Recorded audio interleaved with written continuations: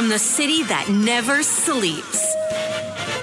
17 miles from Madison Square Garden, New York City. It's America at Night with Rich Valdez, America's favorite late-night talk program, featuring interesting guests from around the world and calls from across America. And now, here is your host, Rich Valdez.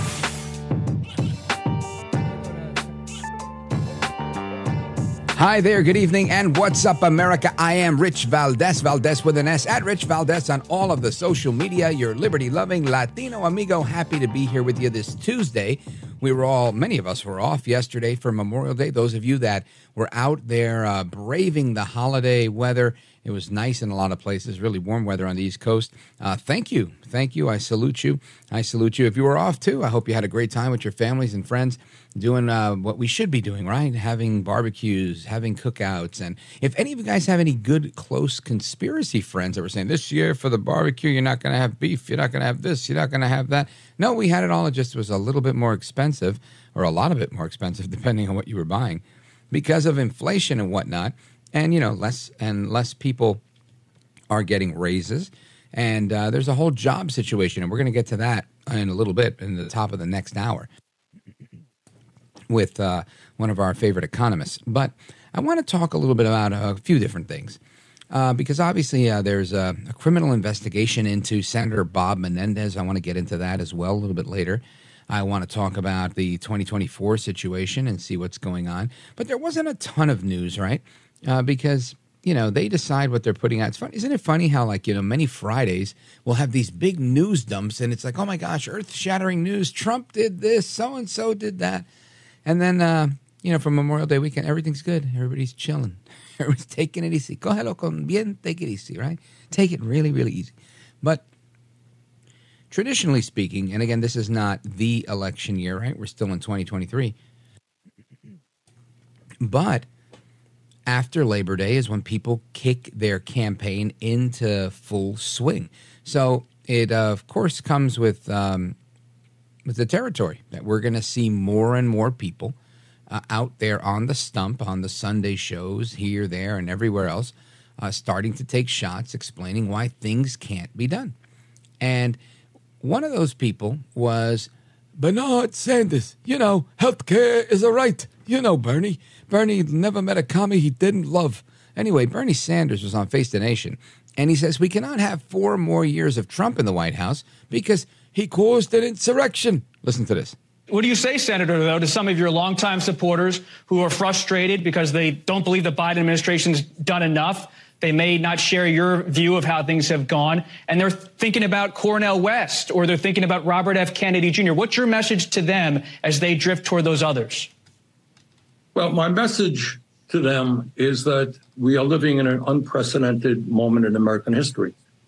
Donald Trump is not only a pathological liar, has not only helped wage an insurrection, if you like, to prevent President Biden from taking office, not only is denying American democracy, moving against American democracy.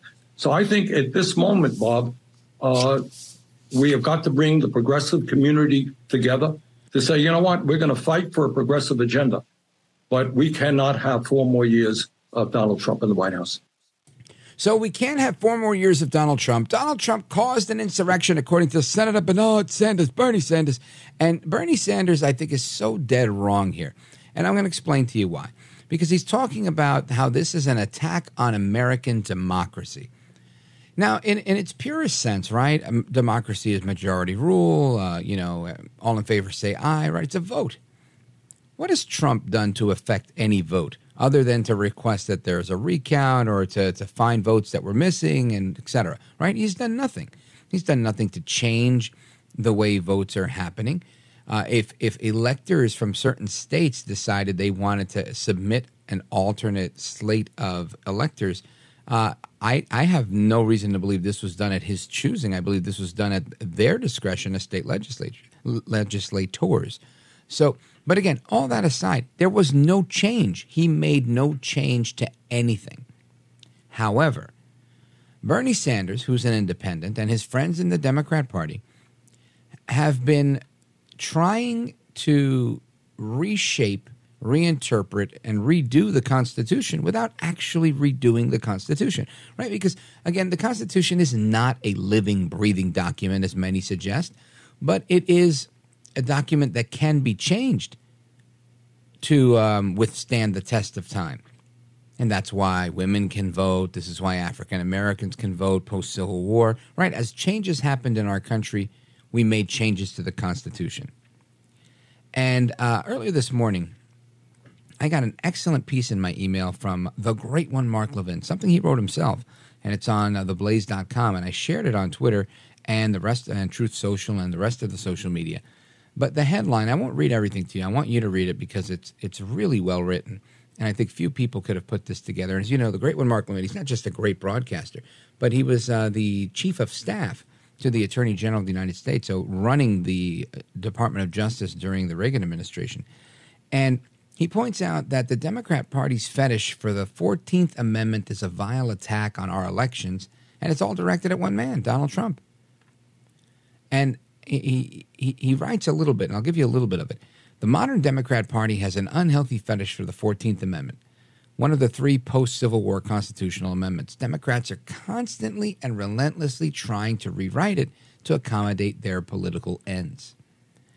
And he points out that a couple of months back, they wanted to redo Section 4, but not, again, by taking a vote and changing the Constitution, but moreover, by just reinterpreting it in a way that benefited them. And that was Nancy Pelosi saying that we have to redo the debt ceiling, and we can do it because of the 14th Amendment. And you remember Joe Biden repeating that as well, saying that they have this power, this authority. And, went to the courts, or it was going to go to the courts, and they said, we're not going to do that because obviously they're going to lose.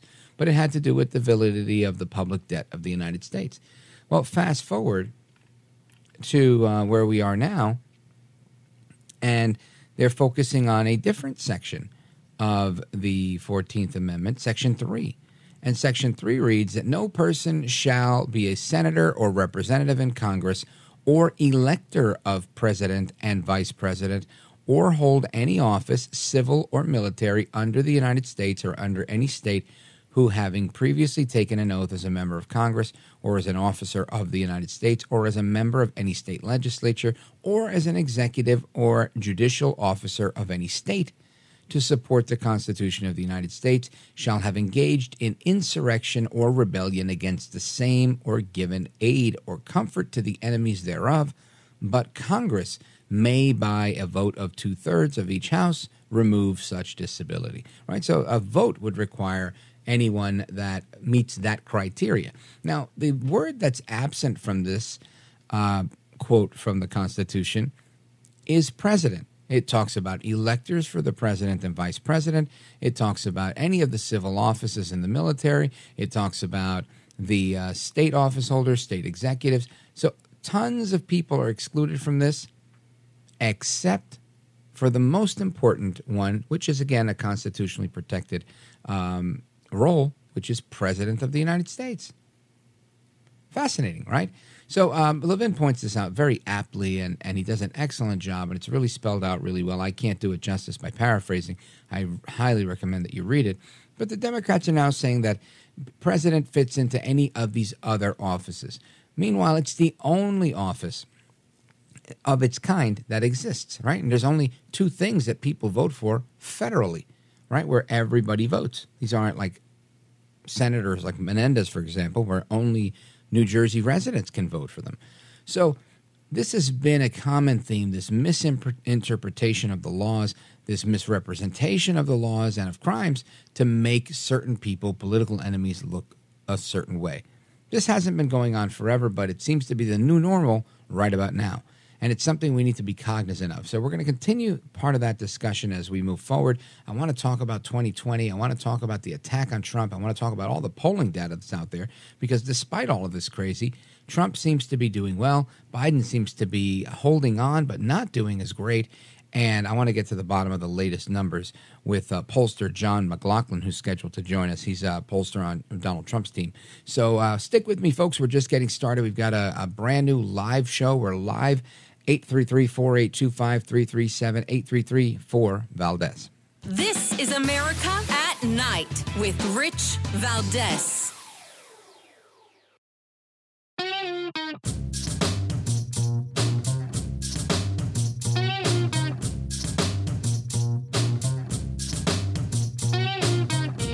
By the way, your ratings are up. Congratulations. I had somebody. It's always nice to check. I like to see, even if they're friends, I like to see how are they doing. Are people listening, right? But right. You're doing great. America at Night with Rich Valdez. So I want to ask you the question I asked Tim Kaine towards the end there. It is kind of shocking in a way that despite all of the baggage that Donald Trump carries, he's tied with Joe Biden right now. Yeah, I mean, George, when I looked at that recent poll, the Wall Street Journal, I said, oh, this could keep me up at night. Look, the problem is, and the biggest challenge we face as Democrats, I say we because I'm a Democrat, is that young voters, young Black and Latino voters. So there you have it. George Stephanopoulos is doing an interview on ABC this week, just yesterday, with Donna Brazile, or Sunday, excuse me. And Donna Brazile, former DNC chair, and she's a contributor now at ABC News. And she says the biggest problem that they're facing is that young Black and Latino voters are jumping ship from the Democrat Party. And you know why?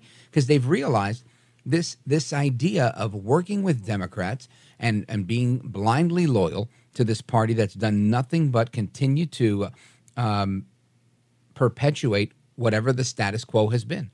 So if there's been rampant poverty in Black and Hispanic communities, that continues. And the only time they saw a break from that was when Donald Trump was in office because of his cutbacks in red tape, his rollbacks on regulations, and annual household incomes going up. So you look at all of that and you say, wow, Donna Brazile, looks like you have a problem. An El Trompito problem, right? Donaldus Magnus, the 45th president of these United States.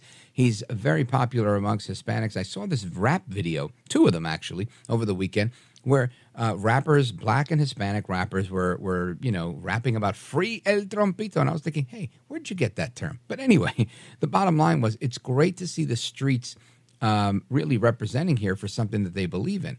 And last time I saw this was for Obama.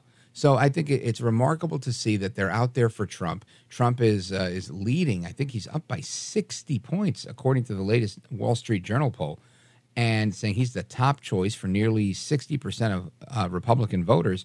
And again, this is a poll that came out on Saturday over Labor Day weekend. So I want to bring in one of President Trump's pollsters, but he's a tremendous pollster in his own right. He always has been, John McLaughglin of McLaughglin Associates, to help us break it down. And I want to pick his brain a little bit. John McLaughglin, welcome back, sir. That's great to be back, Rich. You bet, brother. How was your Labor Day? It was good. We were working over the holidays. So. Very laborious. Yes, gotcha. Yes. Well, let's talk about this Wall Street Journal poll because obviously, I get excited as a partisan, as an opinion commentator. I love to hear the Democrats get a little nervous there when you have Donna Brazile saying, "Well, man, black men and Hispanic men are jumping ship," and Stephanopoulos saying, "I can't believe this guy's tied with Biden," and blah blah blah. So, I mean, it's always a breath of fresh air. Albeit early in the game, I still appreciate hearing that. But what's your take on this particular poll? Well, the Wall Street Journal poll that came out over the weekend had Biden and Trump tied among registered voters. And there's a big difference between likely voters and registered voters. Most of the polls on the average of the Real Clear Politics, virtually all of them are registered voters. And so they'll call anybody who's a registered voter. Most of the times they know who they are because you've got voter lists, you have databases. Now, we published a poll just the week before where it was completed right after the announcement of the Fulton County indictment, the fourth indictment of President Trump in 5 months. And it was right the day we completed the day of the Republican debate from Milwaukee. And we did 1,000, we do this every month, 1,000 likely voters, where not only do we call them if they're a registered voter, but we ask them how likely they're going to vote, because there's basically 90 million eligible voters who are out there that don't vote. We had 160 million show up in 2020 for a record, and there were still another 90 million people who are eligible that didn't vote. So the reason I'm stressing that is because we had Trump ahead 47-43. And and Trump was never ahead in the national popular vote in 2016 or 2020. It was always a battleground state play among the 17 swing states, and we were hoping to have an electoral victory, which we were able to do out of 139 million that were cast in 2016. We won enough electoral votes based on 78,000 votes, 44,000 in Pennsylvania, 22,000 in Wisconsin, 10,000 in Michigan. So we won an electoral victory. And in 2020, we lost by an even closer margin of those swing states, where we lost about 11,000 votes in Georgia, 11,000 votes in Arizona, and 20,000 votes in Wisconsin. And now, both those elections, we were trailing in the national popular vote, and the national popular vote has 4 points down against Joe Biden. So in the poll that we just published that's on our website on McLaughlinonline.com, it picks up where, in effect, or it sets the stage for what this Wall Street Journal poll has said and the other polls have said, that Trump, if the election were held today, Trump would win, and it would be an electoral landslide, where not only would win those states that are close, because the battleground states in this poll, in our poll, we have Trump winning 49-41. And in the model of that poll, there's actually 4% more Biden voters from 2020 than Trump 2020 voters, and instead Trump's ahead by 4 points. So Trump has flipped it. By the way, there is, and this is what's freaking out the Democrats, they are seeing Biden 2020 voters move to undecided or move to Trump. 4% of them have actually moved to Trump, and they've left Biden. So, and are those the black and Latino voters that Donna Brazil's talking about? Yes, and in the black voters in the poll, we're at 21%. Trump had 8% among blacks in 2016.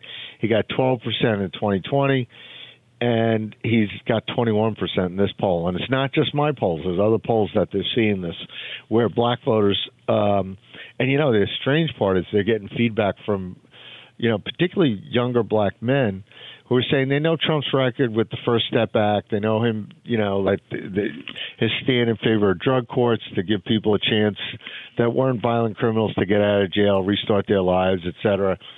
And, they see, here's this guy who went to bat for them, and when he was president, they were employed, their paychecks were more, their wealth was going up, and here's this guy being mugshot. He's being fingerprinted and mugshot, and they know it's all politics, because in our poll, 74% of all voters said that politics had a role in all these indictments. That's among all voters. 60% say Biden had a role, that right. He's been, he's trying to indict his political opponent. And so they're kind of, they're looking at this and saying, I'm going to vote for Trump. They're breaking away. They're leaving the Democrat Party because things were better under Trump. Right now, their wealth and their, people go to buy gas, they go to buy food. They're paying essentials with credit cards. So yeah, it's a tough situation. John McLaughlin, stand by. We're going to come right back to you, folks. We're on with John McLaughlin, pollster extraordinaire. He's with the head of the McLaughglin Group and McLaughlin Associates. They're a fantastic polling firm, and we're going to continue this conversation as to how Trump is cutting into the Democrats' edge on black and Hispanic voters. Don't go anywhere. I'm Rich Valdez. Afford Anything talks about how to avoid common pitfalls, how to refine your mental models, and how to think about how to think. Paula, while certainly you can mess up on $1 million a year, it is far less likely than it is on $30,000 a year. Right. I would meet wonderful people that were struggling with a budget that was super tight. It was 100%. You need to make more money. Make smarter choices and build a better life. Afford Anything, wherever you listen.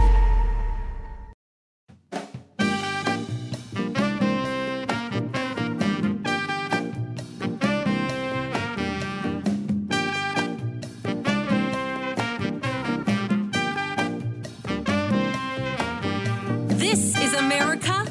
This is Night. This is Rich Valdez.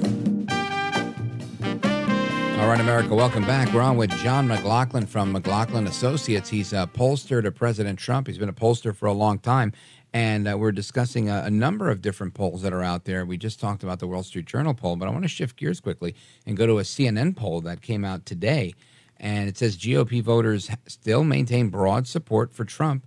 The lead holds, with less than half of them seriously worried about criminal charges harming his 2024 chances. Again, that's a CNN poll. That brought that up. They conducted that with SSRS.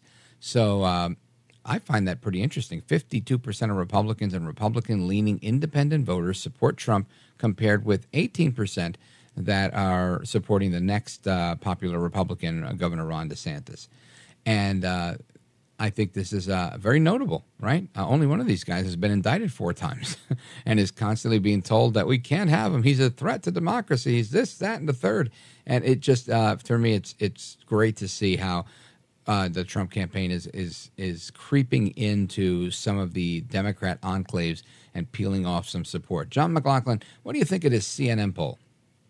Well, I think their analysis, because of their point of view, that they come across, and they're like, oh, he's indicted and his support's going up. Of course it's going up, because everyone sees his indictments as political. Not everyone, but the vast majority of voters, 74%, as I said in our poll, say it's political. 60% think Biden played a role in these indictments. That's among all voters. When you ask the voters, are these indictments just to stop Trump to run for president? In our monthly poll, August 23rd, 49 to 38, they said it is. Republican primary voters, 74 to 12.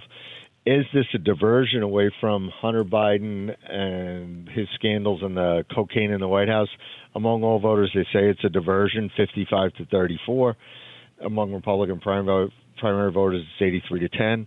Is there a double standard of justice that they cut a sweetheart deal with Hunter Biden and while at the same time persecuting President Trump? Among all voters, they agree that there's a double standard of justice, 59-29. Republican primary voters agree 88 to 14. And then when we ask a question saying, should the voters decide on the ballot who's going to be the next president, or should we, or should it be Biden and the courts? 56 to 34, the majority of voters want to decide. Republican primary voters, it's 85 to 10. So what you've got here is a point of view where Republicans are incensed that their leading candidate for president, who's beating Joe Biden in most of the credible polls, not just mine, but a lot of these, you mentioned the Wall Street Journal's tied. There's other polls out there that have Trump ahead, and they want to beat Joe Biden. And here's Joe Biden using his political allies in the Manhattan DA's office, in Fulton County with Fannie Willis, who's a Soros-supported beer, and you've got Jack Smith, who Merrick Garland appointed the Attorney General after the pressure from Joe Biden, the president, who said to him he needed, and this has been reported in the New York Times more than once, where he wanted him stop acting like a ponderous judge and basically indict Trump. So here's Joe Biden, the most corrupt president in the history of the country, because it's alleged he's taken not just millions, but tens of millions of dollars in bribes from overseas countries, a good bit of which while he was vice president, and multiple family members involved in this. Here's this most corrupt president, who's also a failed president, because 67% of the voters say the country's on the wrong track. The economy's getting worse, not better, 64 to 32. 83% have been negatively impacted by inflation, 45% to the point where they can't make ends meet. And, he's gotten so desperate that the only thing he can do to stop his opponent is to indict him, is to weaponize the whole law enforcement system with the DOJ, the FBI, the IRS, et cetera. And if he could do that to Donald Trump, he could do that to any political opponent, or he could do it to any American. So voters are getting this. And Donald Trump is going up in the polls, because when you look at the momentum, in January, in a field of a dozen candidates, Trump was ahead 43 to 31 for DeSantis, everybody else single digits. Now it's 51% in our poll. And like you said, the Wall Street Journal poll is 59. And DeSantis has collapsed to 9% in our poll. And one-on-one, Trump was beating DeSantis in January 52 to 40. It's now 72 to 28 in our poll. So that Trump, there's no undecideds. Trump would beat DeSantis. There's no place for him to go. There's no message. There's no oxygen left in the room. And they had a Republican debate in Milwaukee, and here's Fox News and Fox News and the RNC trying to embarrass Trump into going on the debates.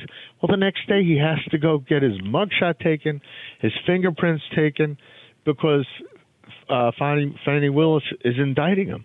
And it's all politics. And the voters get it. The voters were probably like, why aren't the other Republicans standing up for Donald Trump? I mean, one guy said he'd pardon Donald Trump. The Republican voters don't think he did anything wrong. I mean, these ridiculous laws that they're indicting him under.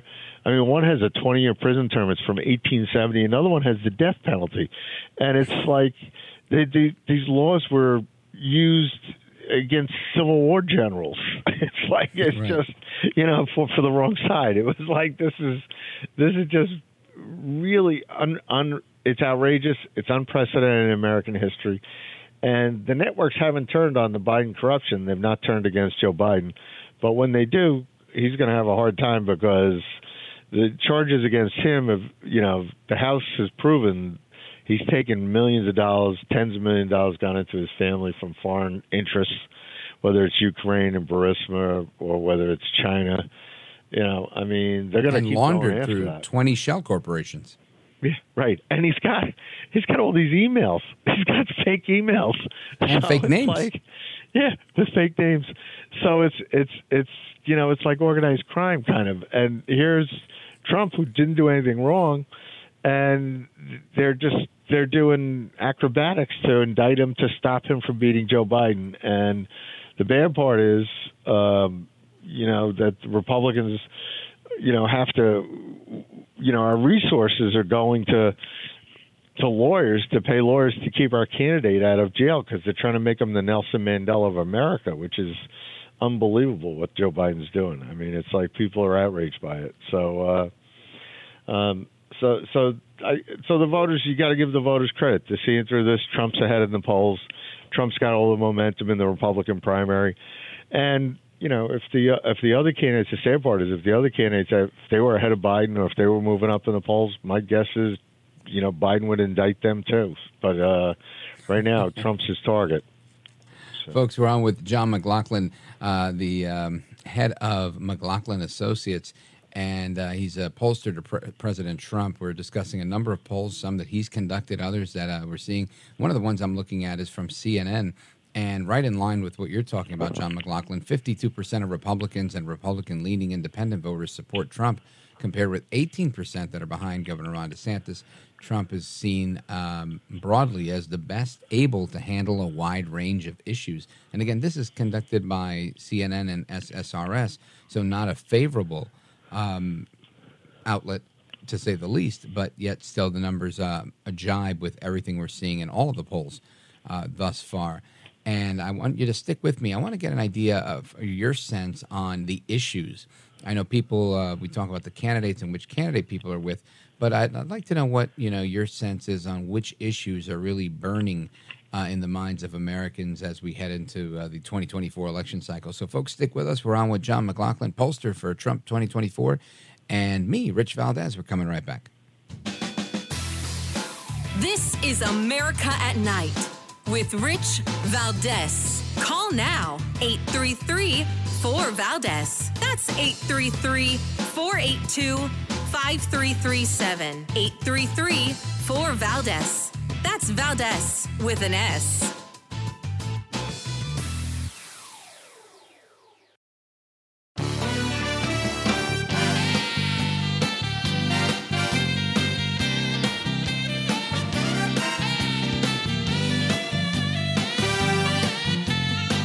America at Night with Rich Valdez. All right, America, welcome back. We're on with John McLaughlin. He is a pollster to Trump 2024. He's advising the campaign with his mysterious, magical arts in polling. John McLaughlin, let's talk about the issues. What are the top issues that voters are facing? What's the most pressing from your view? Well, most voters are concerned about the economy. There's roughly half the voters are concerned about the economy, and with inflation being the number one issue that's cited. And ironically for Biden, he's out there on this Bidenomics tour. In our last poll, we asked whether people are favorable or unfavorable to Bidenomics, and only 22% were favorable, 46% were unfavorable. Only 34% thought Bidenomics did anything good for the country. 49% said it was bad for the country. Because it's inflation. Like I said to you, 83% of all voters say they've been negatively impacted by inflation, 45% to the point where they're having trouble making ends meet. So the number one issue is absolute inflation, where they wake up in the morning, if you have to go to work and get gas, you're paying $4 or $5 a gallon, which is more than the $2 and change that you were paying when Trump was president. And if you have to go buy food, which everybody does sooner or later, you're paying more for less. And a lot of people have had to cut back, whether it was, you can't have a steak at night, or you're going to have to, get by. Sometimes people are making a choice between gas, food, or necessities for their kids. Plus, your electric bills are going up. They're telling you can't have certain electric fans. You're going to have to, you can't have natural gas hookups, and that's a clean energy compared to other energy. It's dropped the amount of carbon in the air and all that. It's crazy. And and so you've got a situation where these voters that are upset about the economy and inflation, they're voting for Trump. There's also, there's about 30% care about social issues like climate change and health care and education, et cetera. And they're voting for Biden 2-1, but they're only 30% of the electorate. And you've got the rest, the other quarter, are saying it's security issues, whether it's the border, whether it's crime, whether it's national security, and they're voting for Trump 5-3. So Trump's winning on a combination of economic issues and security issues, and Biden's still pushing a liberal social issue agenda, where they're basically trying to take control of your life, where everything from, they're going to ban, if you have a gas powered car or electric or car or truck or SUV, by 2032 they want to ban those so that you can only buy electric cars, and that just doesn't work for most Americans. So only 7%. It's when we ask people, should the government decide, or we published this in April, should the government decide or the consumers decide whether to buy an electric car or a gas-powered car, truck, or how do they respond SUV? to that? 86-8. They said the consumer should be in charge, not the government.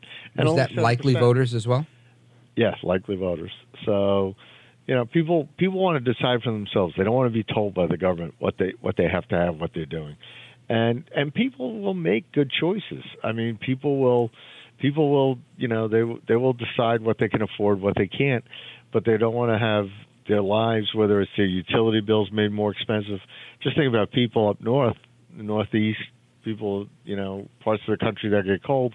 When they start ordering oil, it's going to go up again for this fall. I mean, for the winter, if you have a cold winter, there's people that they're just going to have to go without other essentials because they're going to have to heat their homes. And Americans aren't used to this, because while Donald Trump was president, the country was growing, the economy was booming, and even after COVID, after the shutdown of COVID, we had optimism. We were coming out of COVID. People that had taken the vaccines voluntarily, et cetera, they were optimistic. And then Biden became president, and all of a sudden it was economic pessimism, and you're also worried about national security because Trump's actually been leading Biden in the popular vote ever since Biden surrendered Afghanistan 2 years ago. In September 2 years ago, he wanted to be out before 9/11, and he just abandoned. Surrender is the word. He really surrendered Afghanistan to our enemies, terrorist enemies, and China and Russia have made the most of it, particularly Russia, because that was a signal to the Russians that you can go into Ukraine and Biden can't stop you. And you've had war there for a year and a half now, and this didn't happen when Donald Trump was president. That's for sure. Yeah, 100%. Folks, we're on with John McLaughglin, breaking it down for us. And John McLaughglin, let everybody know where they can take a look at the surveys that you're conducting if they're interested in following you. How do they do that? Well, most surveys we do aren't published, but we do publish like a monthly national survey, and that's on our website. Plus, if our clients release surveys, we put them on our website on McLaughlinonline.com. McLaughlinonline.com. They can find the surveys there.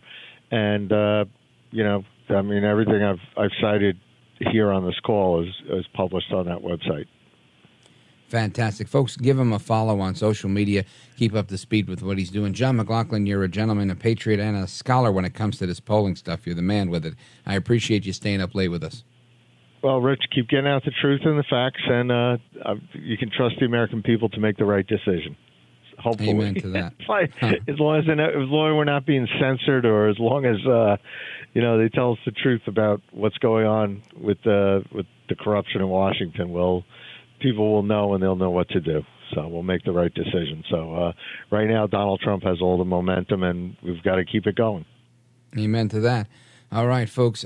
John, thank you, brother. Godspeed. And we're coming right back with your calls and more. 833-482-5337, 833-4-VALDEZ. This is America at Night with Rich Valdez.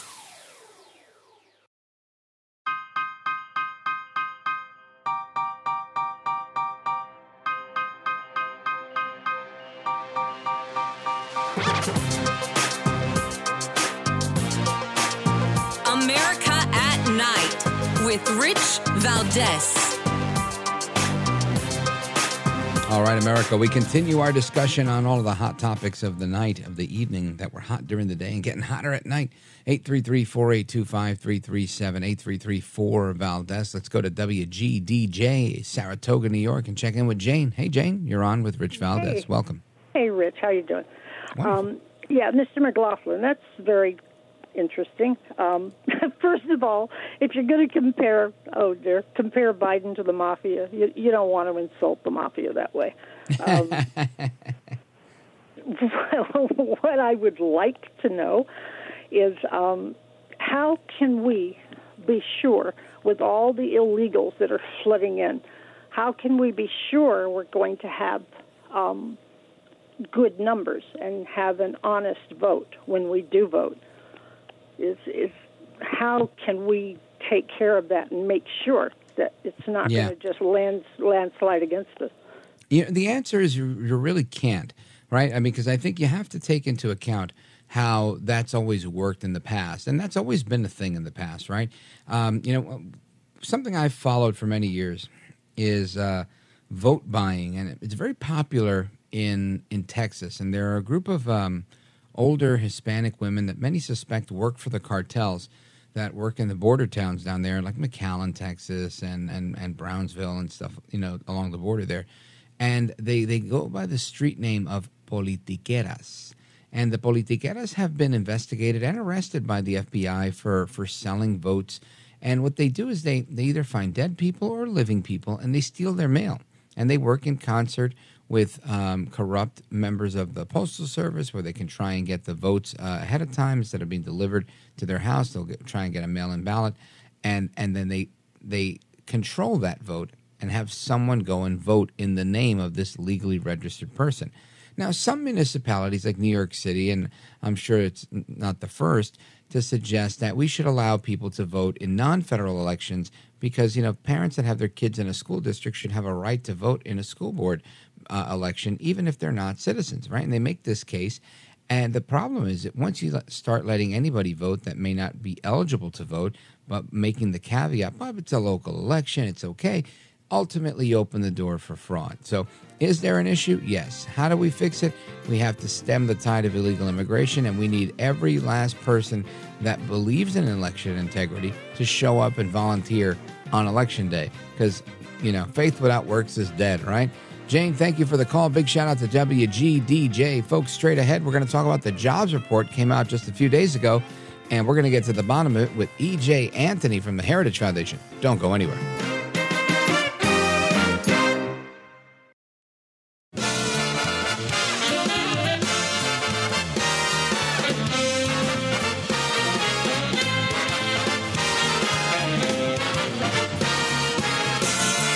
Live from the city that never sleeps. 17 miles from Madison Square Garden, New York City. It's America at Night with Rich Valdez, America's favorite late night talk program, featuring interesting guests from around the world and calls from across America. And now, here is your host, Rich Valdez. Hi there, good evening, and what's up, America? I am Rich Valdez, Valdez with an S, at Rich Valdez on all of the social media.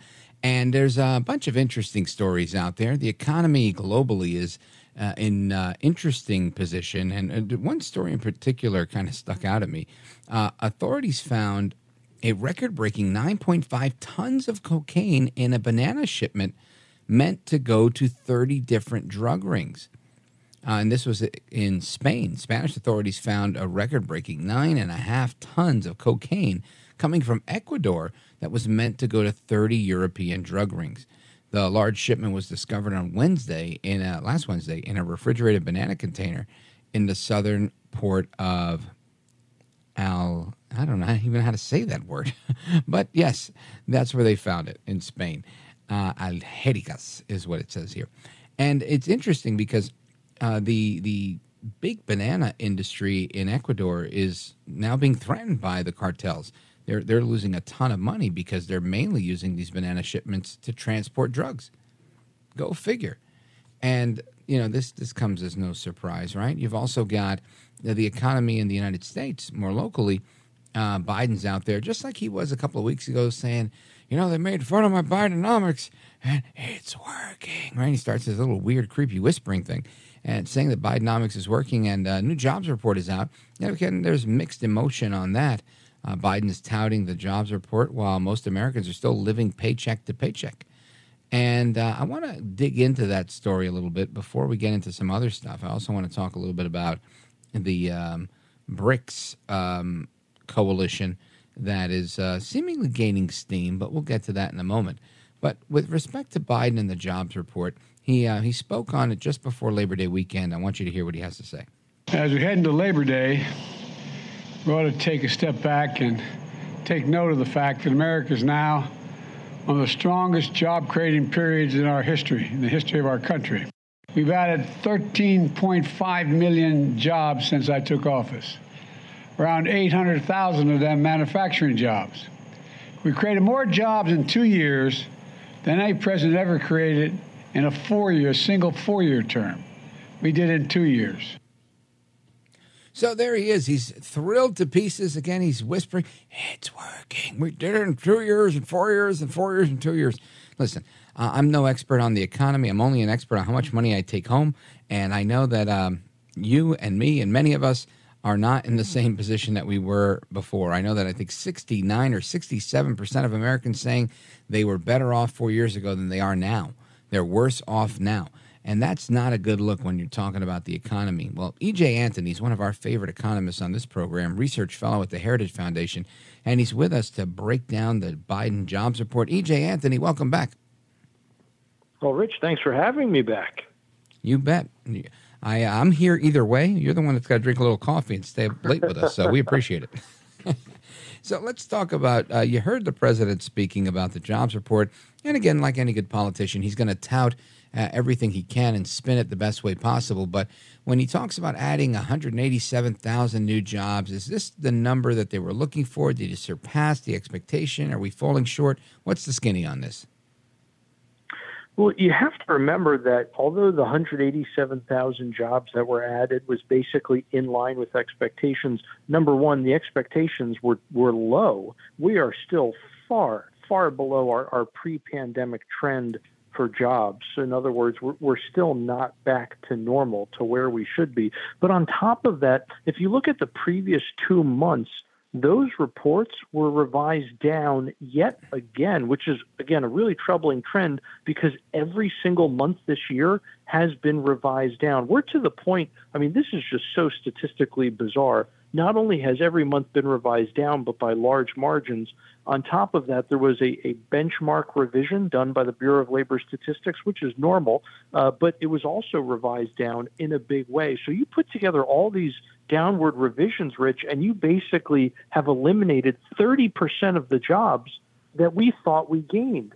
Just looking at the last 2 months that were revised downward, that knocked off 110,000 jobs right there. So in other words, 59% about of the jobs that were quote unquote gained in August were just jobs we thought we already had. That's not a robust economy. That's not a healthy labor market. And again, I just want to clarify, these are revisions that were made after the fact. So like me saying, hey guys, I lost 40 pounds. And then 2 months later I come and go, well, I had to revise those 40 pounds. I really only lost 8, or something like that. That's what you're talking about.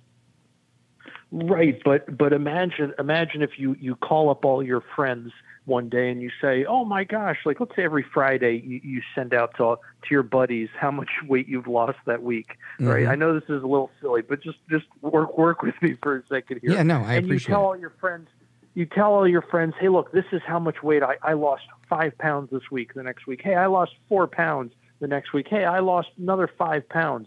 But then all of a sudden you realize that something was wrong with your scale. Maybe the batteries were low. I don't know. But for whatever reason, your scale was measuring wrong. And you go back and you realize, oh, shoot, the weight I lost was only 1 pound or 2 pounds, maybe another 2 pounds. Except what do? You don't go and call up all your friends and say, oh, by the way, guys, I didn't lose anywhere near as much as I thought I did. You just reset the scale, and now you hop on it the next week, and you say, okay, here's how much I lost. But you're not announcing those corrections after the fact. So what's happening with these jobs numbers is it looks like there's a really good jobs report, and that gets all the media attention.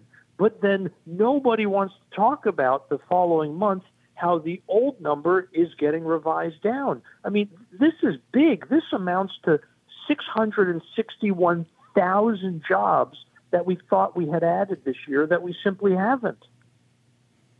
Unbelievable. And I think this is clearly problematic. How is this just solely a problem of the media not being as curious as they ought to be, being complicit with this cover-up? Because to me it seems like, I think they knew this, right, going into this, saying, oh, it's this robust number, and then, oh, well, on second look, it's really not what we thought. We saw this also with the policy called the Inflation Reduction Act, where after the fact they said this is, should have better been labeled, a Green New Deal Act, because this is one of the best pieces of legislation to support the Green New Deal ever. Kind of just totally running away from the idea that it was designed to reduce inflation, which it wasn't, right? The whole thing was a ruse and a sham, and I feel like that's the type of political sleight of hand that we see coming out of Washington time and again. Am I just being overly suspicious, or do you think we're onto something here?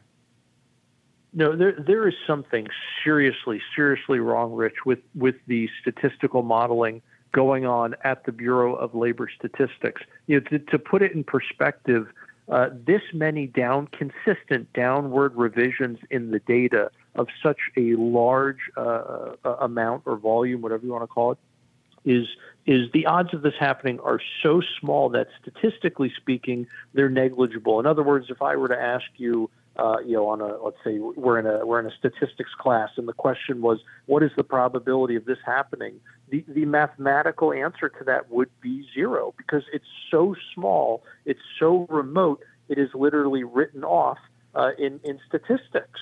So the idea that somehow everything is okay here and this is all perfectly normal, it's not. There is something seriously wrong with the Bureau of Labor Statistics.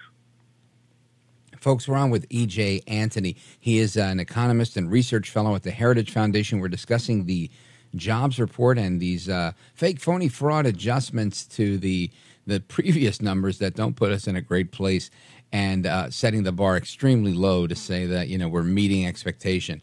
And I want to discuss that. We'll continue that conversation. I also want to jump into a little bit about the threat or opportunity that exists with the BRICS alliance continuing to bang the pots and pans and make some noise, bringing potential 20 new or a total of 20 nations into their consortium.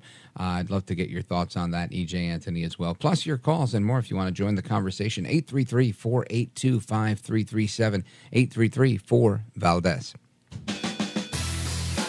This is America at Night with Rich Valdez. Call now, 833-4-VALDEZ. That's 833-482-5337. 833-4-VALDEZ. That's Valdez with an S.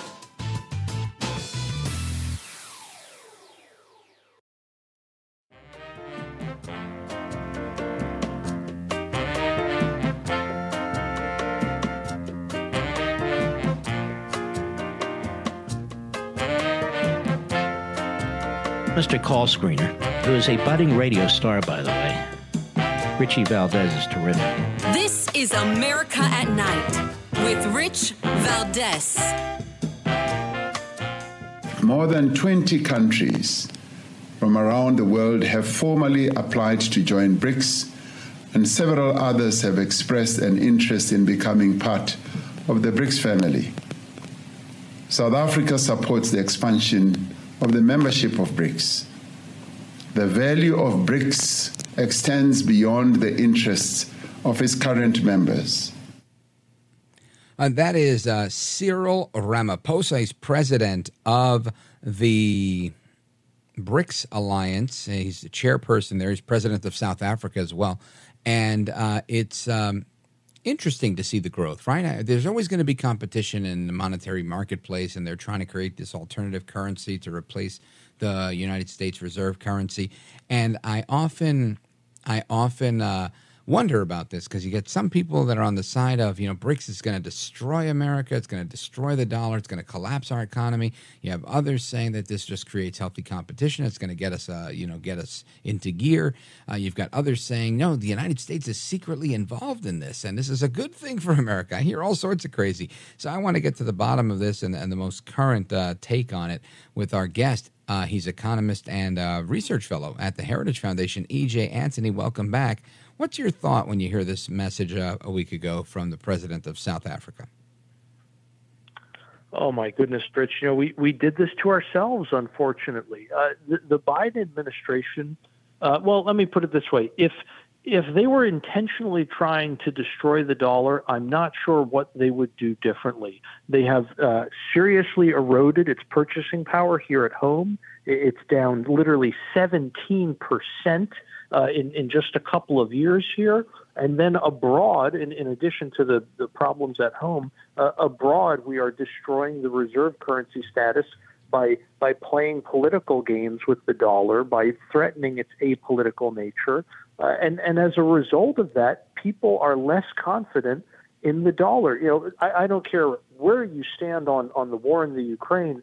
At the end of the day, it was a very, very bad move for the U.S. to confiscate dollar reserves that were owned by the Russian people and the Russian central bank. That was an absolutely stupid move. The morality of it aside, whether you think we had a right to do it or not, I don't care. It was a stupid move because what it did was it, for the first time ever, eliminated the dollar's apolitical status around the world. This is something we didn't even do to the Soviets during the height of the Cold War.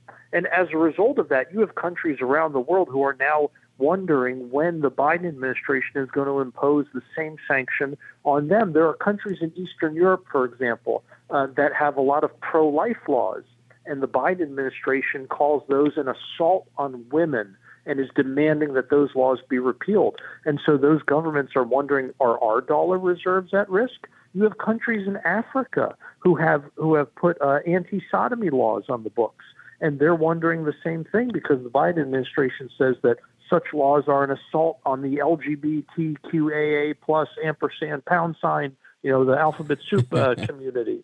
And so now they're wondering, are our dollar reserves also at risk? Because the Biden administration is already talking about imposing sanctions on those countries. You can go down the line, whether it's the green energy agenda or whatever other liberal pet project you want to talk about.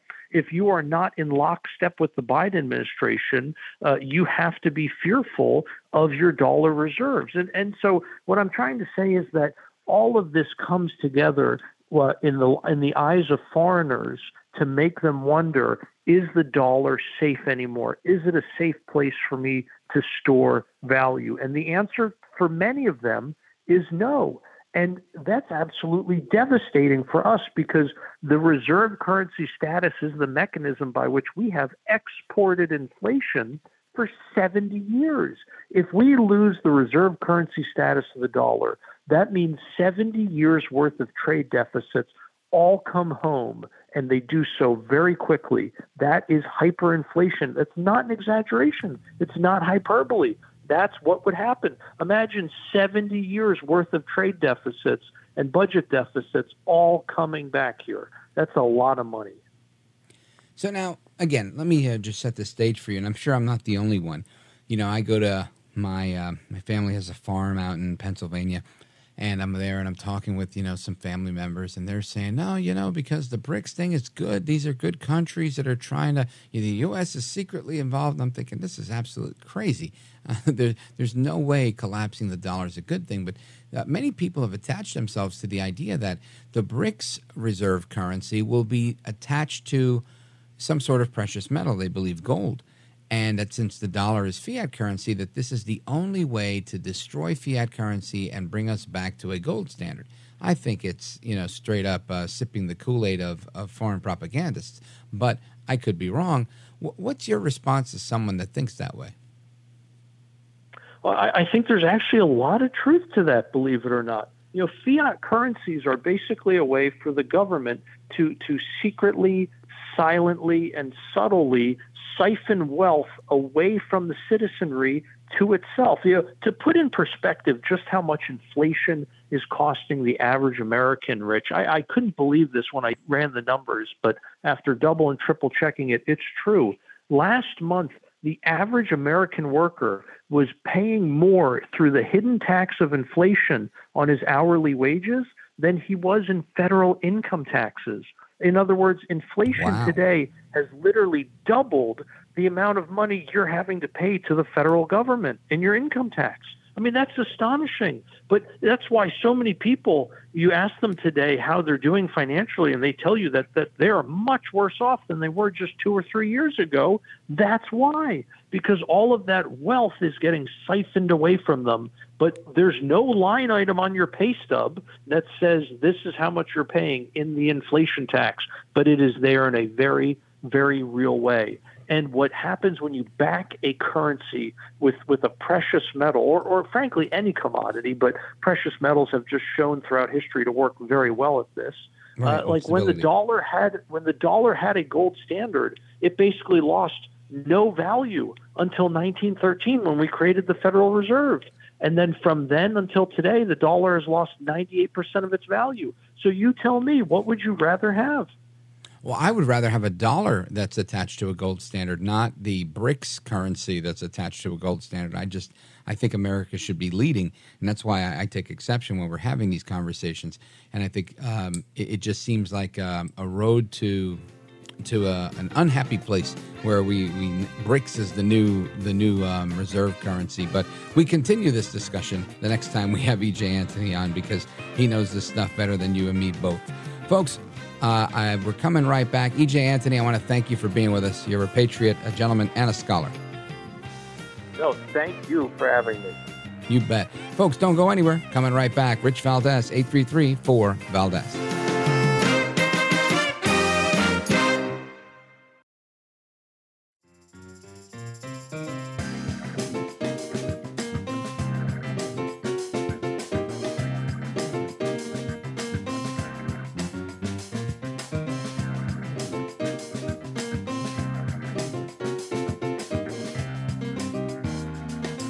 America at Night with Rich Valdez.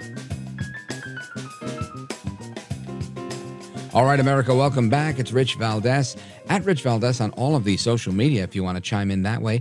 Our phone number is 833-482-5337, 833-4-VALDEZ. And there has been several things that are happening all over the country, but one of the things that we've kept our finger on the pulse of has been the proliferation of moms that are separating from lots of different entities and joining together like Voltron, which is an old TV show, and coming together as one to fight for liberty. And you've got groups out there like Moms for America, Moms for Liberty, and so many others. And they're continuing to organize all over the place. And you've got two assemblymen in New Jersey that recently announced the Moms for Liberty coalition of candidates that are running for statewide office. And I also want to touch on this. I also want to touch on the latest into the criminal investigation into United States Senator Bob Menendez, because Senator Menendez was under criminal investigation a while back, and then all of a sudden he wasn't, and his doctor friend, Solomon Melgen, ended up going to jail. But now there's a new investigation. This is not the one from a few years back, where Senator Menendez is under investigation again.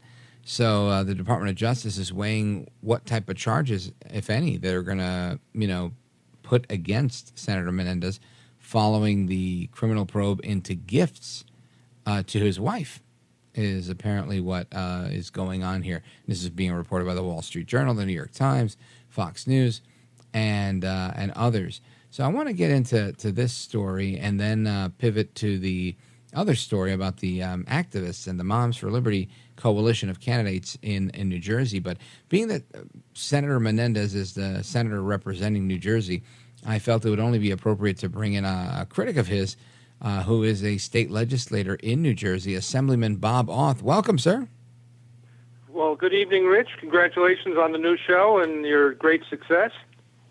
Thank you, brother. I appreciate it. And I know there's few that know what's going on with this criminal probe into Senator Menendez than you, because I know you follow this stuff and you do a great job for your constituents. So let's dive in. I know the Department of Justice is weighing potential charges against U.S. Senator Bob Menendez, coming from New Jersey, a Democrat from New Jersey, after several years of looking into his dealings with foreign regulators. Now, one of the things that they talked about was a deal he cut with some meat distributors that distributed halal meat and others. And maybe you could walk us through this a little bit.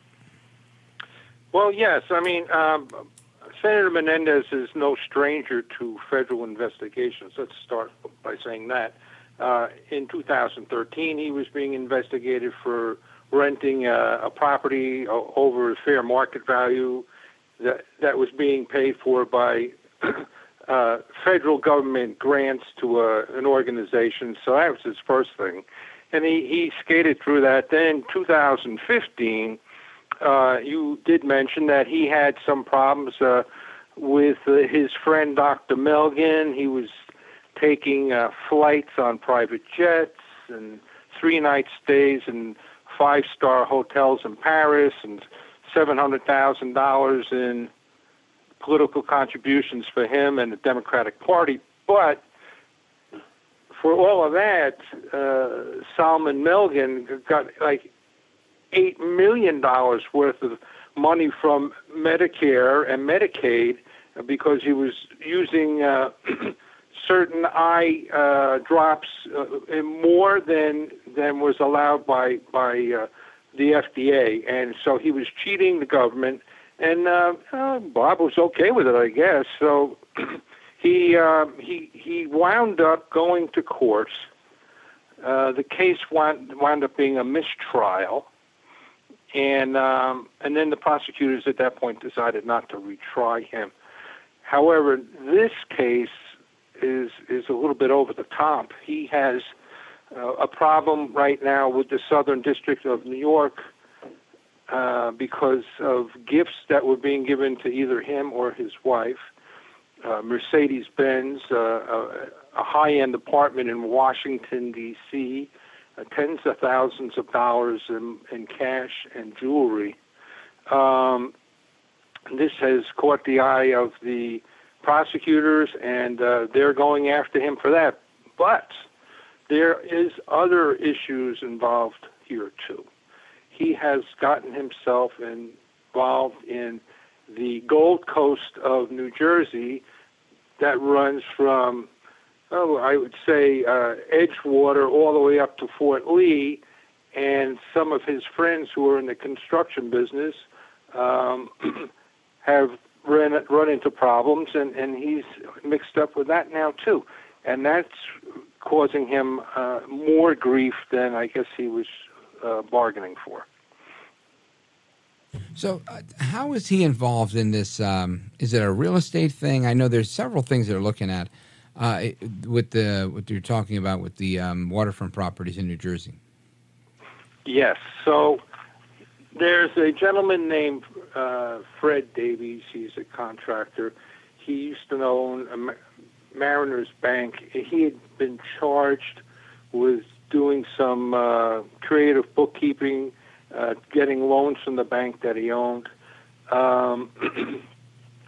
He then winds up getting in over his head for a piece of a super fund property that he bought that he wanted to put a huge complex on. They capped the property rather than actually excavating the contaminated soil to remediate the property properly. And so they capped the property, and he was getting ready to build, and it started to stall. He wound up selling 25% of his interest in that property to a sheik from Cuellar, who now they're looking at that particular deal as being slightly suspicious. They're not exactly sure how that transpired, so they're looking into that. But this is the problem now. They're investigating this. They've subpoenaed Mayor Sacco from North Bergen, who was part of a piece of legislation that was to prevent overdevelopment of that area, and that bill has sat there idling in the legislature for maybe 5 or 6 years now. No movement on it, and it's rather unusual because when you have a majority legislature as Democrats, and Senator Sacco was a Democrat, I believe Senator Stack was also on that bill as a prime sponsor, and the bill doesn't move. It's kind of odd because they're in power; they can make things move. Now, they said in their defense that some of the unions were complaining about the bill, so they were the ones who stalled it, lobbyists for the union workers, 825, I believe. So there's a lot of things going on here right now, but apparently Senator Menendez has his finger on the scale in that particular situation as well. Sounds like a lot. So, folks, we're on with New Jersey Assemblyman Robert Auth. Bob Auth is keeping his finger on the pulse on what's going on in the criminal investigation into Bob Menendez. And I appreciate it. This is an update you had initially told us about when this was launched. And I think it's a very underreported story, to say the least. So we're going to continue tugging at that thread. And I also want to get your take on the state of affairs with candidates. I know there's some activism going on, and the Moms for Liberty slate of candidates was recently announced with you at the helm of it, helping them out. So I want to get into that as well. Plus your calls, folks, 833-4825-337, 833-4-VALDEZ. This is America at Night with Rich Valdez. Call now, 833-4-VALDEZ. That's 833-482-5337. 833-4-VALDEZ. That's Valdez with an S.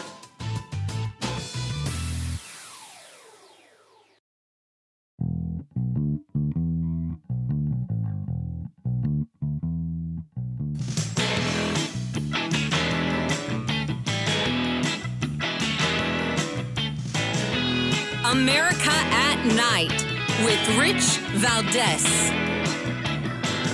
All right, America, welcome back. It's Rich Valdez. Our guest is New Jersey State Assemblyman Bob Auth, A-U-T-H.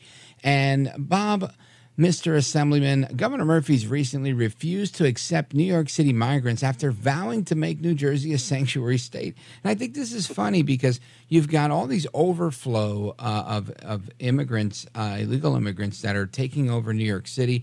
You've got Mayor Eric Adams that is up in arms. He's waving the white flag. He's saying, ya, basta. He can't handle it anymore. And now Phil Murphy's saying, we're not doing it here. We're not going to let you use the Atlantic City Airport. We're not going to allow any of this stuff. And no thank you to the Biden administration who's suggesting what it is. I have a quote from him. He says, I don't see any scenario, this is Governor Phil Murphy in New Jersey, I don't see any scenario where we're going to be able to take in a program in Atlantic City or, frankly, elsewhere in the state. And that's Murphy on News 12 just last week, right before the weekend.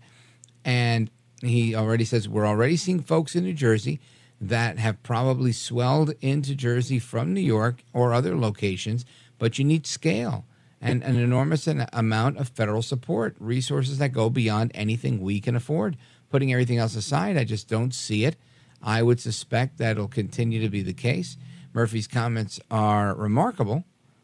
In that he's given now this about face about illegal immigration. Back in 2017, he was all for it, saying we're a sanctuary state. So, Assemblyman Bob Auth, I want to say, look, kudos to Governor Murphy for standing up for New Jerseyans. But, I guess if you're a Democrat, shame on him for not keeping it real with the illegal immigrants. What say you, Mr. Assemblyman? I think he's running for president. And he's saying it's very unpopular right now, so he's doing some serious backpedaling. I saw that same interview that you're referring to, and I was pretty shocked to hear that too, considering he declared New Jersey as a sanctuary state.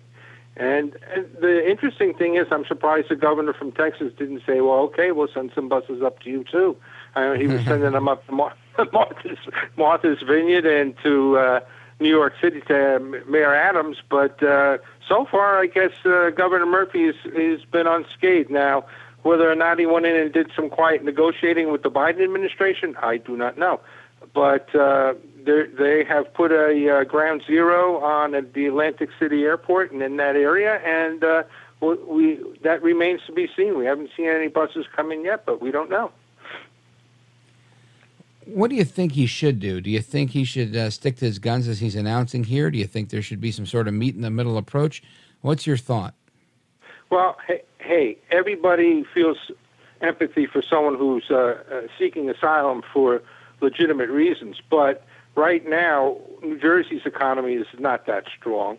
We have people that are suffering from about a 25% inflation rate that it's killing them every time they go to the supermarket, every time they go to the gas pump. Jobs are out there. People are working, but they have to work additional jobs just to cover the cost of the inflation. It's that extra tax that people don't see on a ledger, but they see it coming out of their wallet. I think it would be totally inappropriate for us to do that right now in New Jersey.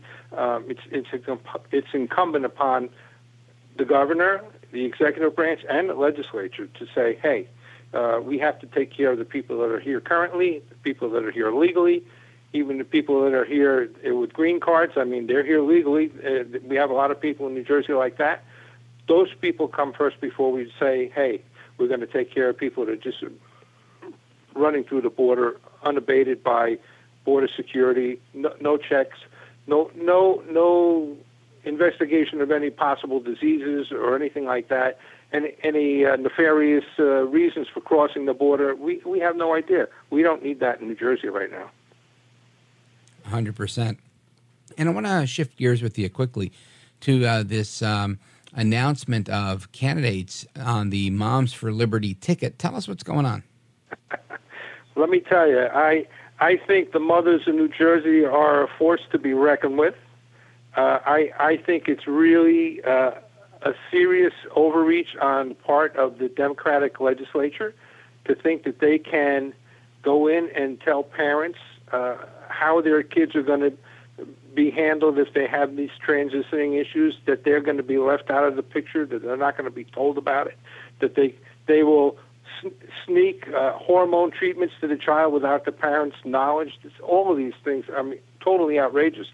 Tomorrow, I believe that there's going to be a huge turnout of parents down at the State Board of Education meeting in Trenton.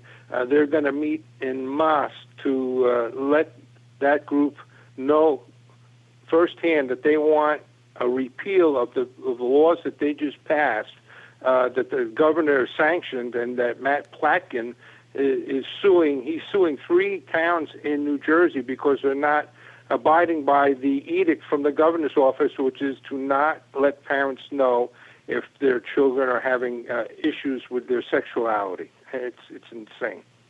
And that's going to come back and bite them. There are about 5 cohorts in New Jersey right now that feel aggrieved. Moms are one of them, but there are parents also who are upset about mandatory vaccinations. You know, of course, that Rutgers is not letting students into their college unless they're vaccinated for COVID. This is an outrage. Let's talk about that on the other side of the break. Folks, we're on with New Jersey State Assemblyman Bob Auth discussing everything under the sun that's going on in New Jersey, and there's quite a lot of it going on, and I think it's similar to what you're facing in other blue bastions across the country. Stick with us. We're coming right back.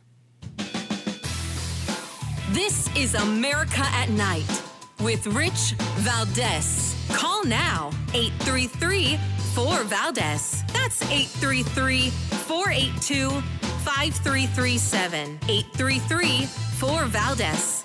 That's Valdez with an S.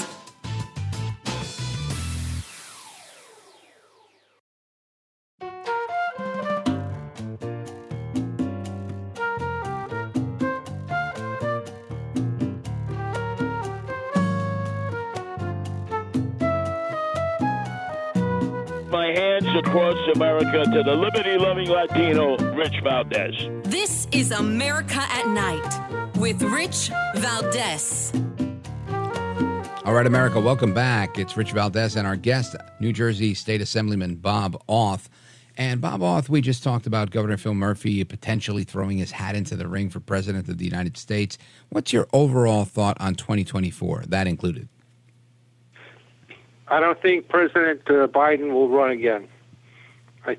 He may want to, but the polls are going to be so bad for him that the party will determine that he's not a viable candidate, and they'll replace him with somebody else. And they'll let the convention process do that. Any thoughts on who it might be? Gavin Newsom, of course, is in there. I think Governor Murphy, believe it or not, even in polls in New Jersey, show him as being a likability. He's like at 57% likability, believe it or not. It was crazy. I saw that recently. But what he has that most of the Democrat candidates don't have, he's a Goldman Sachs guy. He's a capitalist. He's not a socialist or a communist or whatever these guys are, most of them. So he has a certain legitimacy in and amongst the regular rank and file Democrat. It's somebody that they could relate to a degree. Additionally, he's given some of the progressive issues to the progressives that they wanted, probably not enough, but they'll take him rather than somebody who can't win or somebody who would lose to Trump. And I think that in reality, while people don't look at him, he could be the sleeper and sneak through and run right through the middle and wind up being their candidate. I really do. I think he has the potential. Well, let's see what happens. Folks, Assemblyman Bob Auth is our guest. Assemblyman, I want to thank you for being here. You're a gentleman, a scholar, and a patriot. Godspeed to you, sir. Thanks for staying up late with us. Thank you for having me, Rich. You got it, brother. Talk to you soon. Folks, there's more to come straight ahead. It's live and it's national. Open phones across America is coming up now. Get your calls in now. 833-482-5337. 833-4-VALDEZ. Don't go anywhere. Coming right back.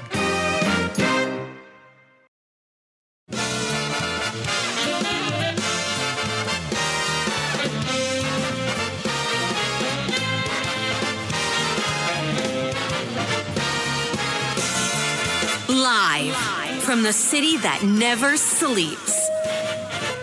17 miles from Madison Square Garden, New York City. It's America at Night with Rich Valdez, America's favorite late night talk program, featuring interesting guests from around the world and calls from across America. And now, here is your host, Rich Valdez. Hi there, good evening, and what's up, America? I am Rich Valdez, Valdez with an S, at Rich Valdez on all of the social media. Your liberty-loving Latino amigo, happy to be here with you on this Tuesday evening. We're back from our little break for Labor Day, and there's no shortage of news, right? I mean, there's not a ton of Washington news because they don't come back for a couple of days in Washington, and it's a nice break when you don't have to hear from the politicians, and you get to look at some of the rest of the things that are happening in the world. And one of the stories that's caught my eye tonight was this one. The man that has called 911 on himself, apparently he's a drunk driver that dialed 911 to rat himself out. Listen to this audio. It's amazing. 911, where's your emergency? I'm on Highway 77 going north, and there is somebody that is on the wrong side of the road. And then did you see what color or type of vehicle it was? No, he had his brights on, man. He almost ran me off the road. Which direction is he in? North or south? I am going northbound on 77. He was going southbound. I am on the east lane. He was on the west lane. Okay. Could you tell if it was a car, truck, or SUV or anything? It looked like a truck. Okay. But dude, he almost hit me, so I was like, holy There you go. Now, this is a suspected drunken driver who accidentally called Nebraska law enforcement on himself, leading to his arrest. Again, this is a piece in CNN. And what's fascinating here is he was the one that was on the wrong side of the road. You can't make this up. The man called 911 to report another driver who he thought was driving on the wrong side of the road, according to a Facebook post from the Lancaster County Sheriff's Office. The Sheriff's Office on Thursday released the video of the incident, which actually happened in March, along with the audio of the 911 call, and 911, excuse me. And when authorities arrived, it became clear to the caller himself that he was on the wrong side of the road as he was intoxicated. Of course, you heard him say, I'm on Highway 77. And you got to just think, how messed up do you have to be? Well, the driver had a blood alcohol content limit number that was twice the legal limit, and that's according to the sheriff's office. Thankfully, they were able to arrest the guy before anybody was seriously hurt. But just imagine that, right? You're just sauced and tossed, hammered out of your mind. And again, who drives like that, right? You know, if I'm drinking, how far are you that you know, if you're like at a wedding or something, you're usually close to the hotel. If you're going out with your friends, take an Uber. It's really not that hard, right? You Lyft, Uber, there's so many different rideshare apps. I think everybody has that one sober friend who doesn't really drink anyway. I mean, just figure out how to carpool. It's 2023. We know so much better right now, right?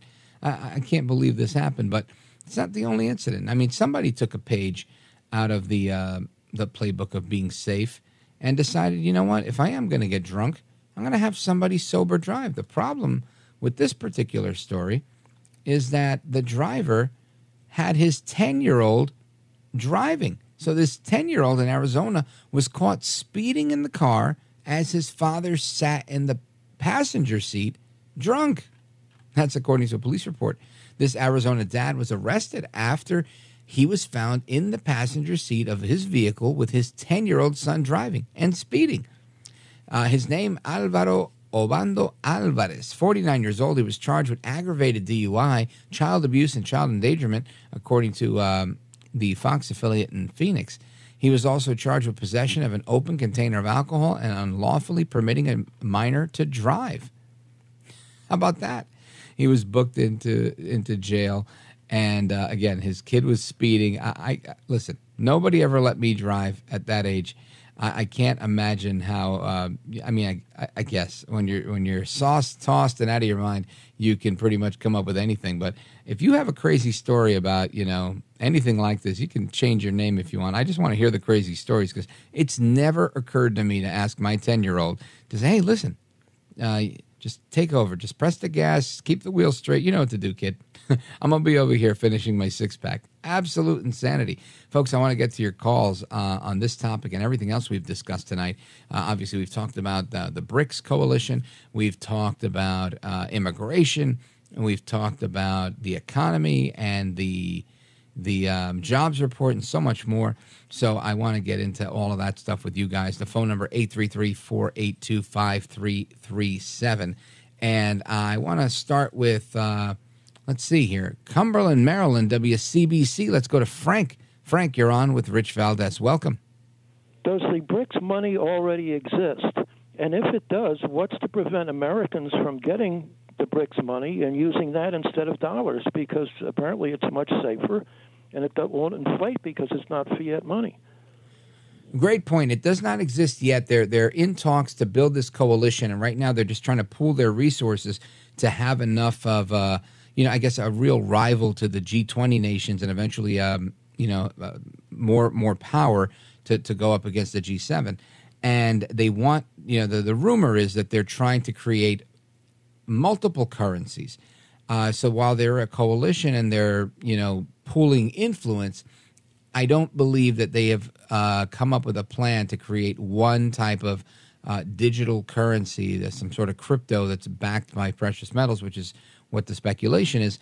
It doesn't exist yet, and many say it may never exist because it would be very difficult to get China on board with everybody else having their own type of thing. That China would want to kind of run the show here and say, "Hey, we've created this thing, and we're going to allow you guys to partner with us."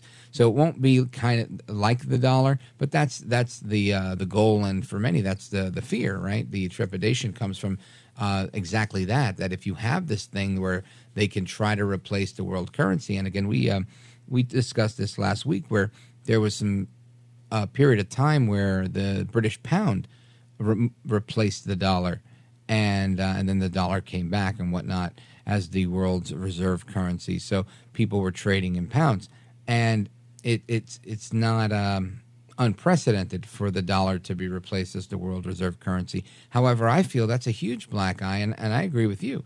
If that's the case, then people are going to say, "Listen, I want that thing," right? And this is why so many people like Bitcoin. So I think it's a conversation that the United States has to have where we say, you know what, if we're constantly under threat from these BRICS nations, whether they're trying to entice partners of America or partners internationally to say, look, you guys have been dealing with the dollar forever. You know the dollar is fiat. It doesn't hold its value. There's a ton of inflation. These people don't know what they're doing. We've got this thing that we're working on, and you should roll with us. I think more and more, especially small nations, are going to be on board with Brazil and Russia and India and China, South Africa, etc. Because I think it makes sense, right? Who doesn't want the safest bet? And I think that's why the United States really has to take a strong look and go back to a gold standard so that we'll strengthen the dollar and, again, reposition ourselves as the leaders in the global marketplace, in particular with our monetary ability and the world reserve currency.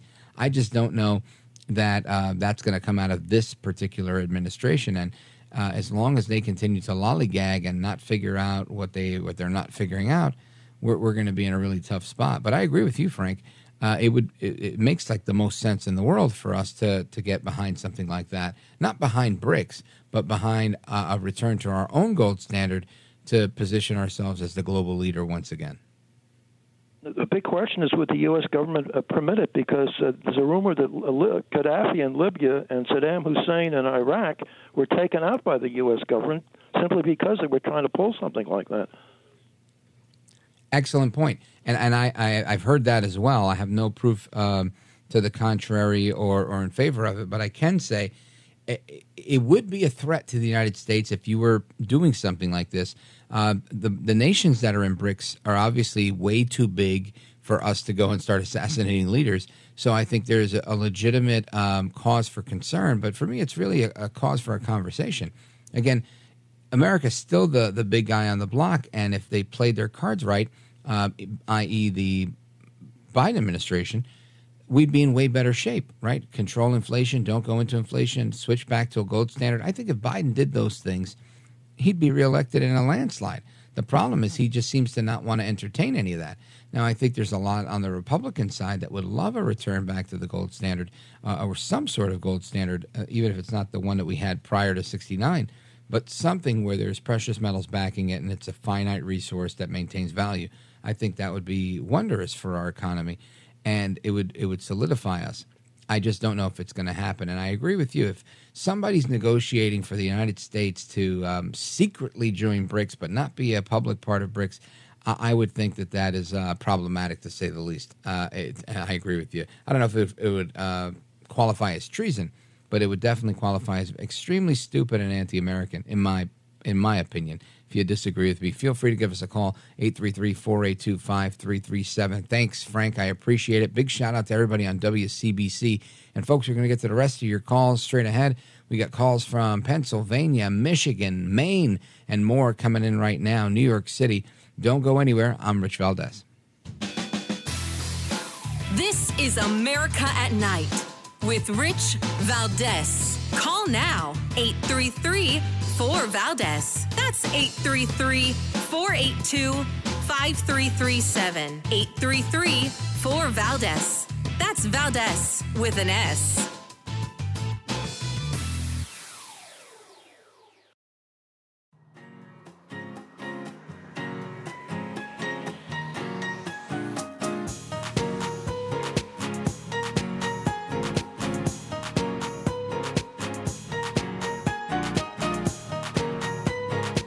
Voted best head of hair in live late night radio 6 years in a row. It's Rich Valdez. Call now, 833-4VALDEZ. That's 833-482-5337. 833-4VALDEZ. That's Valdez with an S. All right, America, welcome back. So in addition to the guy that called the cops on himself for driving on the wrong side of the road because he was hammered, he was drunk out of his mind, and eventually admitted, yeah, it was me, and got arrested. You got the dad who had his 10-year-old son driving the car while he was finishing off his drink in the passenger seat. Well, now get this one. You've got bars in Greece are collecting unfinished drinks and selling them back to other tourists, according to officials. Several bars in a popular Greek party town were shut down for collecting unfinished drinks and selling them back to other tourists. Unreal. Bars in Kavos on the island of Corfu in Greece were recently raided by the Independent Public Revenue Authority, whose agents suspected the establishment of tax evasion and selling alcohol that had been smuggled or tampered with. The operation was carried out by the AADE, tax and customs auditors, and local police officers last week, and the authorities visited the party area of the town to check if the establishments there had formally issued a register of their transactions to see if the alcohol was served and clean according to their laws. They found that 26 catering businesses did not issue 40,000 receipts valuing almost $300K. But what they worried about more for tourists was the agents discovered 7 catering establishments were serving drinks that did not have lot number markings, likely meaning the drinks were smuggled or illegal and possibly adulterated. Ooh, tampering with the drinks. Well, 8 samples from these bars were taken and sent to the county sheriff's office, or the county's state general chemistry office, to be tested. And this is interesting. The local bars explain that it's these local establishments and bartenders who are collecting unfinished drinks in canisters, and they save them in barrels to be served again to other customers as shots. unreal. I've never heard of such a thing. I've heard of like filling the name brand whiskey with some off-brand whiskey and, trying to pass it off.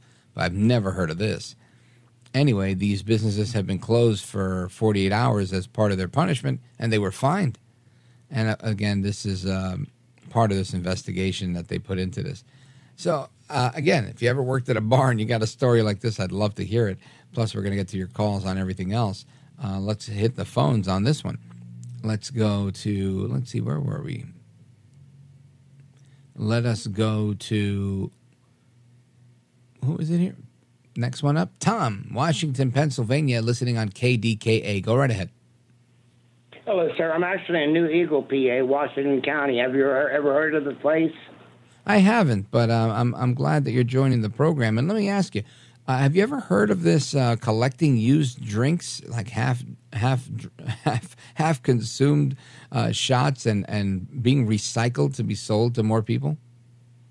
Well, I'm sure. I'm an ex-practical nurse from Pittsburgh. I'm sure that's a health hazard in some way, but I don't drink. I don't touch a drop of it. You talk about the local police. They just went past the house, but they can't suppress my voice, right? My First Amendment of speech. But, my friend's a CI for the regional police confidential informant, and here they said, and down to, on a Bearcat scanner, the Pittsburgh police's call letters are KGB, like the German police. Yeah, papers, please, papers. And, Tom, it's an interesting thing when you have that level. I think so many of us support law enforcement, and we never want to see, people ridicule or insult the police. But sometimes you get these crazy stories that come out of there, and, they try to get the bad apple to spoil the bunch. And lamentably, it's one of those things where you never want that to be the standard. But what's a cop to do, right? You got to do your job. And cops, let's just say they're pulling over this person who is a dad and has their 10-year-old in the driver's seat. It just makes you think, man, this is a tough situation. Obviously, they have to do what's right to protect the kid, to protect the public. So always kudos to the cops, but every now and again they do get a bad rap, and sometimes deservedly so. And when it is, we got to call it out as such. Tom, thanks for your call. I appreciate it. Let's go to Jennifer. She's in McKenzie, Tennessee on WCMT. Jennifer, what do you think about this kid? He's 10 years old. He's driving his drunk dad around. I wanted to tell you that my parents, they were not drunks, insisted that we learn to drive a car. I was 10, my brother was 8, stick shift, in case they needed help of some kind. Get to a doctor, get to the fire station, something like that. And was that in Tennessee as well, or where were you growing up? No, I grew up in Illinois, a suburb of Chicago. Okay. And that's look, I get teaching your kids to drive early. That part makes a ton of sense to me. A lot of people who have rural property. My family has a farm up in Pennsylvania, and it's 13 acres. So, my niece has been driving for quite a while on the property, but never the designated driver for my brother or anybody in the family because, we were sauced and tossed. But, Jennifer, kudos to you for starting being on the road young. I think that's it's a testament to one's character, and it's a testament to parenting, I think, done the right way. Teach your kids to do the right thing, and just make sure you do it safely, right? Teach them how to do dangerous things carefully. Anyway, Jennifer, thank you for your call. Big shout out to McKenzie, Tennessee, WCMT. Your calls and more coming up straight ahead. Don't go anywhere.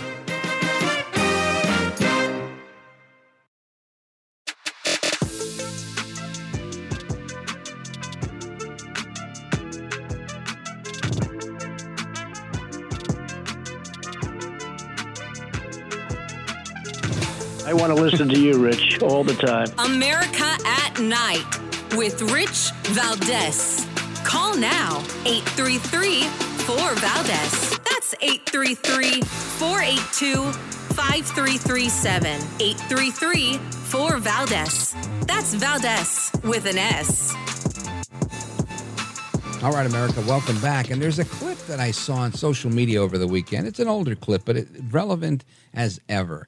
And this young Asian man is speaking with a news reporter, and there's some, funny music in the background, but listen to what he says about the Chinese credit score system. And again, this is part of what the ESG movement is all about, of bringing a very similar system to the United States where corporations are given a score.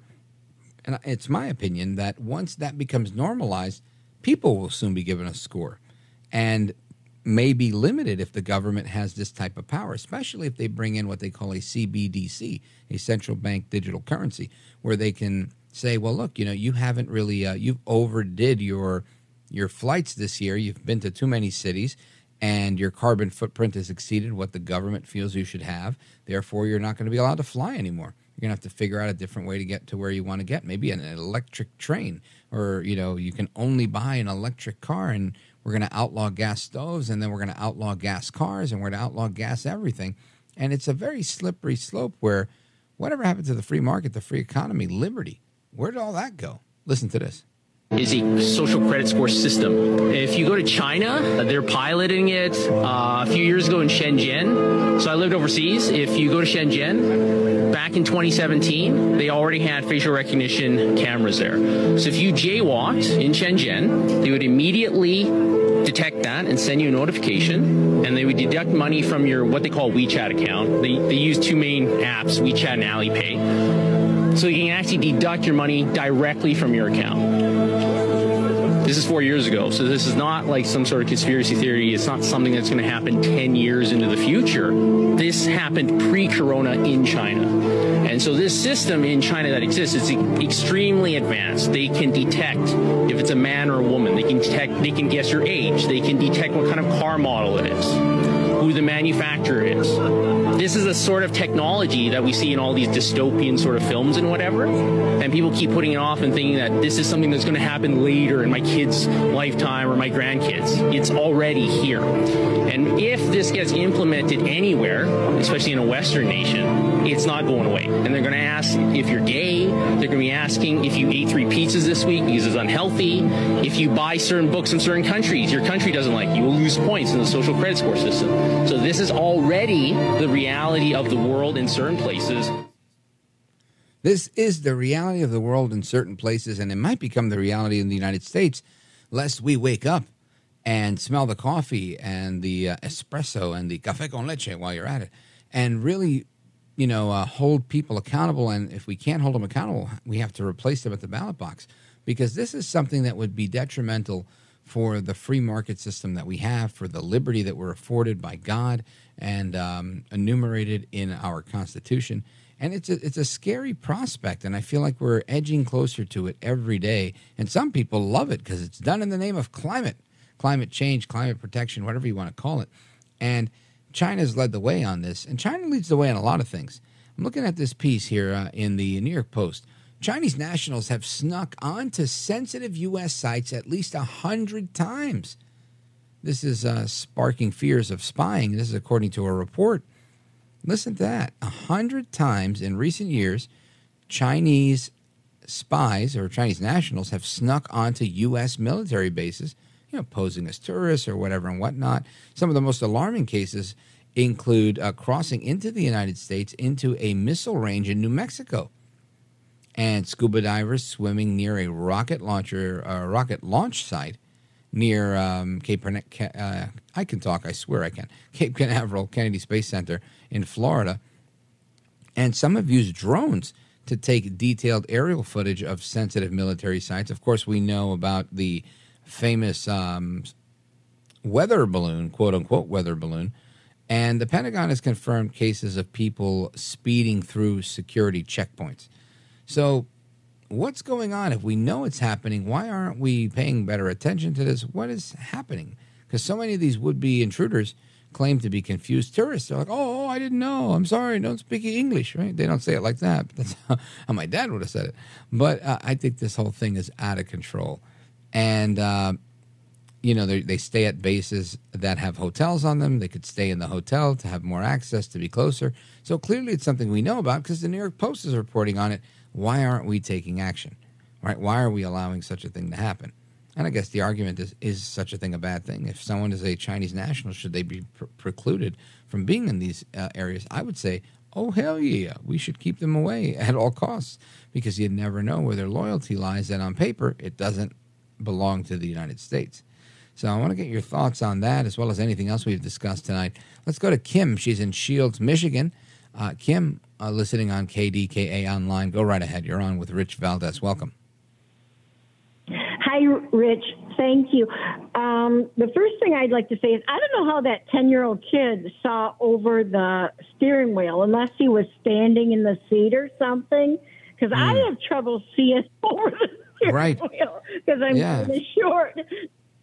I don't know how tall this kid was, but it is a crazy story. Now, what do you think about these Chinese tourists that are ending up on bases, crossing security checkpoints, quote unquote, accidentally, posing as tourists? I think they were doing exactly what we thought they were doing. They were spying. And they could play all that no speak English stuff. If Chinese nationals go onto a base or race like they raced through a gate, I think some got shot. I think there were 3 of them in a car. It's spying. But what I called about was what EJ was talking about. Oh, about the BLS changing the Bureau of Labor Statistics, changing the jobs numbers every month, after the fact. Sure. Yeah. The Biden freak show administration didn't think this up on their own because they don't have an original idea. They got this from the Obama administration. They were doing stuff. If I remember right, it's been a long time, but I think they were doing this every month too. They'd come out with these good numbers and then they wouldn't even release it. It would come out through some economic group that looked into it, but it's tinkering with the numbers to make themselves look good. And like EJ said, what's the statistical odds of 6 months in a row, the numbers, like they put out, 187,000 new jobs. Then a couple months later, it comes out that it was less than 100,000. What's the odds of that happening 6 months in a row? And the other thing I wanted to talk about related to this is I think once a Republican a conservative gets back in the White House, we need to do the latest census over again, because they took more than a year and a half to come out with the final numbers. It started during President Trump's administration, and then everybody's saying, where's the census numbers? I bet you they tinkered with that too. Well, throw an extra 100,000 people in Detroit and take away 1,000 from Shields. You know what I mean? It'd be so easy to do, Right. Well, Kim, Rich? as far as with the Obama administration, I know that the director of the Office of Management and Budget, Mick Mulvaney, he had made some similar claims saying that the Obama administration had done that in years prior, the adjustment of these numbers after the fact that they were reported. However, they were never able to come up with any proof. But all that being said, we know what's happening with the Biden administration. We've heard how they're cooking the books, so to speak. And it's absolute crazy. And it makes sense when you talk to people and everybody's talking about how, they're not doing great. You got a handful of people that might be getting promotions at work, maybe a little more, getting a better job. But it's a small percentage, at least from my anecdotal experiences. The majority of people are just having to, trudge through this. And that's where we are. So I think you're right that they should not be adjusting these numbers after the fact. That sounds like a scam to me, right? It sounds like you're promising people one thing and it's totally something else. So I think you're spot on in so much as your analysis on that being problematic. Absolutely. What's the probability? I think something our guest, economist E.J. Antoni, mentioned was that it wasn't statistically probable when he looked at it. So I take his word for it, and I think not good at all, no bueno. Thank you, Kim in Shields, Michigan, for the call. We're coming to the rest of your calls straight ahead. 833-482-5337, 833-4-VALDEZ. This is America at Night with Rich Valdez. Call now, 833-4-VALDEZ. That's 833-482-5337. 833-4-VALDEZ. That's Valdez with an S.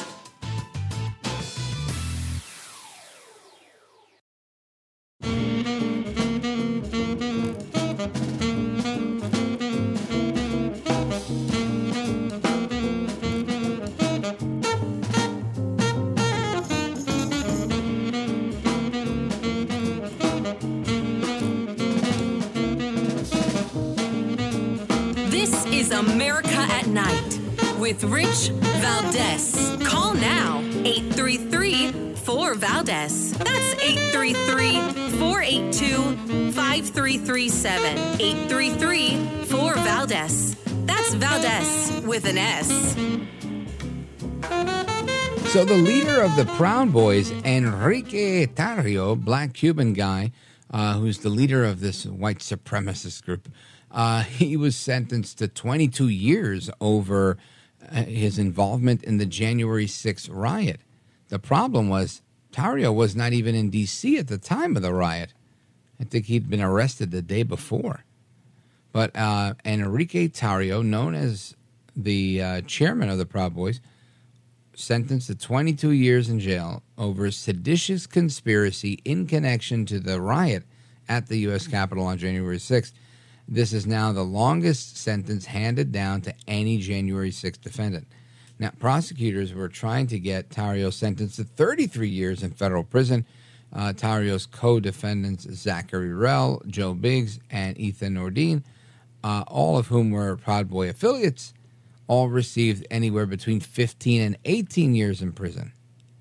Pretty scary stuff. Absolute insanity. It's just scary to me that this is happening when this guy wasn't even there, right? So I guess they're going to see he's the ringleader. He caused this to happen, just like they're doing to Trump, because he was, did you go to the Capitol? I did not go to the. Oh, well, then it's your fault. Unbelievable. Anyway, let's hit the phones and get your opinions on this. Let's go to Allison in Portland, Maine, WLOB. Go right ahead. Hi, Ola. I was just going to talk about that. This is pretty much a rhetorical question, but how many, what's happened with the Proud Boys people, and I'm not a fan of the Proud Boys. I don't know much about them. I get the feeling they wouldn't like me much, but that's irrelevant. A lot of people there, not just the Proud Boys, have been getting these insane sentences. And so how many people who were the leaders of Antifa and Black Lives Matter and the organizer of those riots 3 years ago and the participants of those riots 3 years ago, how many of them have gotten really serious prosecution and heavy sentences? Do you know of any? Well, I forget his name right now, but he was the leader of the Oath Keepers. He got a crazy sentence as well for being convicted of seditious conspiracy. I don't think he got this long of a sentence because this seems to be the longest one. But he was there, at least on the premises. And I'm not saying he did it or that I support that he's in prison or anything like that. I'm just saying at least the one guy that they charged was there. And he got 18 years. The guy that they charged today wasn't even there. And I understand that they were, at a hotel not too far from D.C., I think in Arlington or some other, close to D.C. area, and had, some guns with them and whatnot. And again, lots of people travel with guns. There's a whole way to travel with guns that's totally lawful and legal. But some people maybe, didn't do that. I don't remember all the details of it, but I can tell you, I think this is extraordinarily excessive, right? I mean, how does this happen when you're not even in town and you get and again, if they could prove that, and I guess they did in court because they had a very favorable jury pool, this is what you get. This is the result.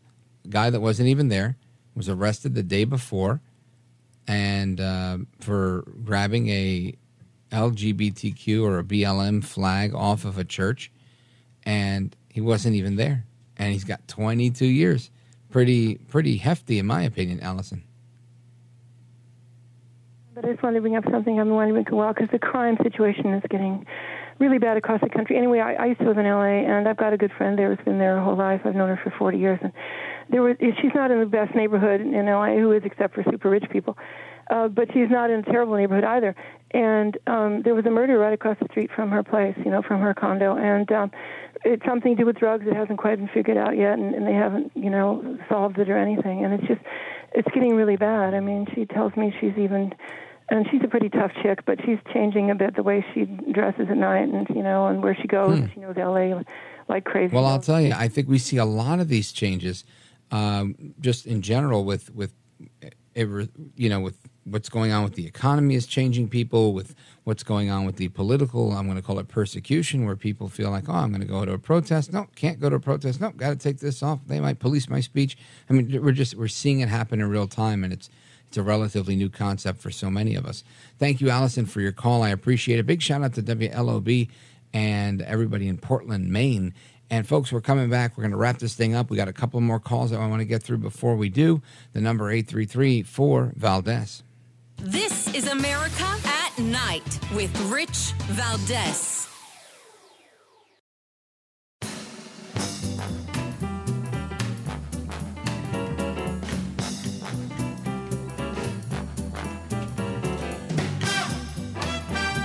America at Night with Rich Valdez. All right, America, we continue checking in with you guys straight across America. We go to Butte, Montana, KXTL. Let's go to Mary. Mary, you're on with Rich Valdez. Hey, Rich. I just was referring to the caller before about the Proud Boys, and I just wanted to let them know that the last one that got, I think, 17 years was in the military. He was in the Marines, and he got hurt by an explosion or something and got head trauma of some sort. And these Proud Boys are all actually guys that just love America. And it was crazy how one just shook a fence, and he got 17 years. And nobody mentions who these people are. But these people are military, and I just wanted to mention that. They're not bad people.